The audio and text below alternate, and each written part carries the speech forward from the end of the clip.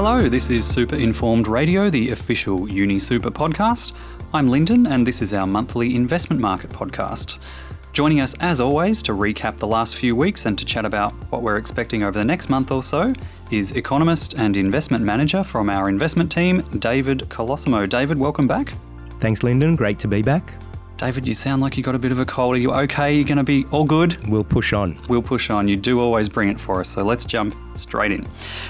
David, February, short month, but a lot has happened over the last 4 weeks or so. Let's start with the big changes to expectations around interest rates. What's been going on there? Yeah, so when we spoke a month ago, there was this view that we might be getting towards the end of the interest rate hiking cycle. But it has become apparent during February that the hiking cycle does need to be extended more now. So compared to where we were last month, the market's now pricing 2 extra rate hikes in both the US and Australia. So cash rates are now expected to peak just under 5.5% in the US and about 4.25% in Australia, which means about 4 more rate hikes in each country. And what has caused that change, David? I think a few things. In the US, there had been this view that the really high inflation that we've seen was rolling over quite quickly. But we did have another strong report during February, and so it does look like inflation hasn't improved as much as we thought. On top of that, most of the data on economic activity, especially the employment data, showed that the US economy has been very resilient despite 4.5% of rate hikes that we've seen so far. One thing to keep in mind about the US is that it's dominated by mortgage rates that are fixed for 30 years.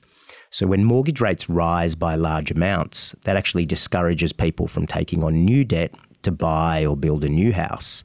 But if you've got an existing fixed rate mortgage, you are shielded from those rate hikes. So overall, it's harder for rate hikes to have a broad impact.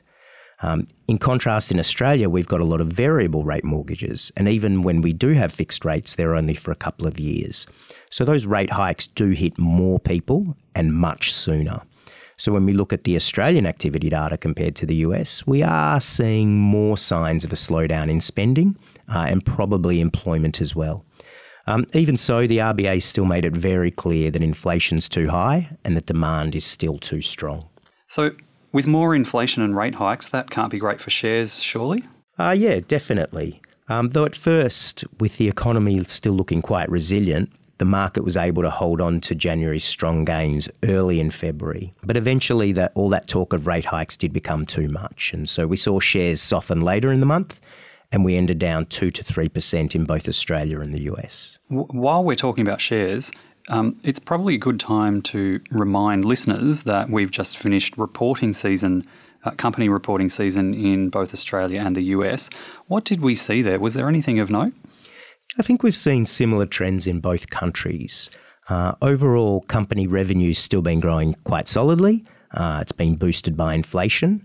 But when you've got a slowing economy and a lot of input cost pressures, that does impact margins. So you end up with a disappointing profit outcome. Now, in the US, profits were actually down 5% from the same quarter last year. Many companies are now acknowledging that the economic environment in 2023 is likely to be a lot softer than in 2022. So overall, with those softer comments, we are seeing share market analysts continuing to cut their estimates for future earnings in both Australia and the US. Now, in terms of inflation, we are seeing multiple reports of an easing in supply chain pressures, especially given falling shipping and energy costs. So that's good news, but wage pressures still appear to be a problem. And in terms of company results, David, are there any in particular that you would like to call out? Yeah, I think in Australia, the Commonwealth Bank result was an important one. The market had been expecting ongoing improvement in interest rate margins as rates have been increasing. But CBA is now suggesting that competition is intensifying and margins may already have peaked. So the entire bank sector, which is about 20% of the Australian market, was down nearly 6% over the month. In the US, in the tech space, artificial intelligence chatbots have been front of mind since the launch of ChatGPT a few months ago. Note that Microsoft has quite a big investment in the company that developed that engine. Now, naturally, there was a lot of interest when Google unveiled its own version, Bard, this month, but it was widely perceived as a bit of a failure. Now, AI engines are seen as a threat to the dominance of Google's search engines, so it does risk losing market share. And I'd note that Google shares actually fell 10% this month, making it the weakest of the mega-cap tech stocks.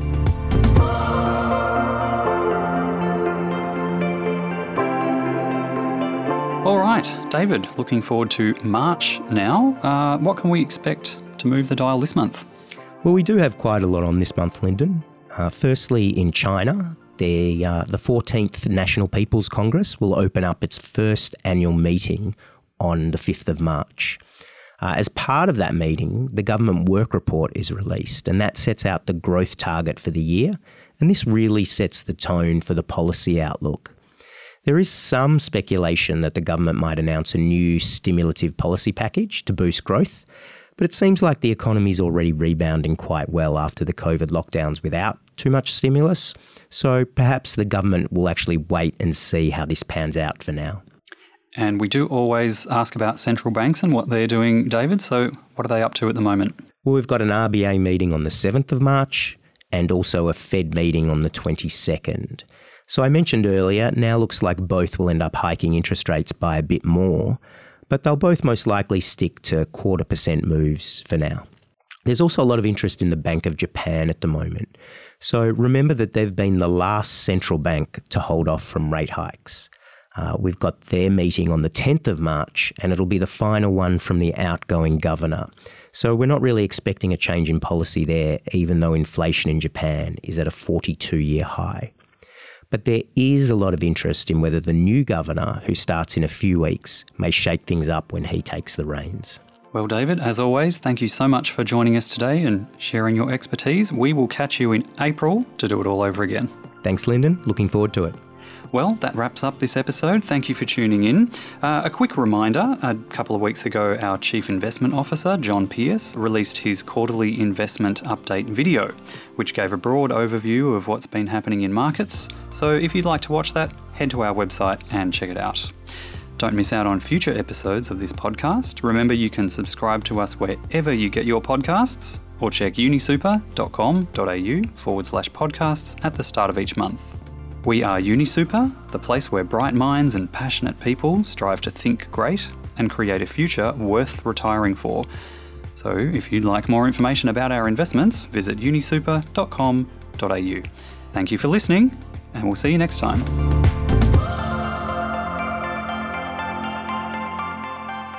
This podcast is of a general nature. It doesn't take into account your personal financial situation, needs, or objectives. Before you make decisions about your super, we recommend you seek financial advice. Also, consider the product disclosure statement and target market determination that's relevant to you. They're available on our website. The past performance of any investment options we discuss isn't indicative of their future performance, and it's worth noting that by talking about certain companies, we aren't endorsing them for inclusion in your personal portfolio.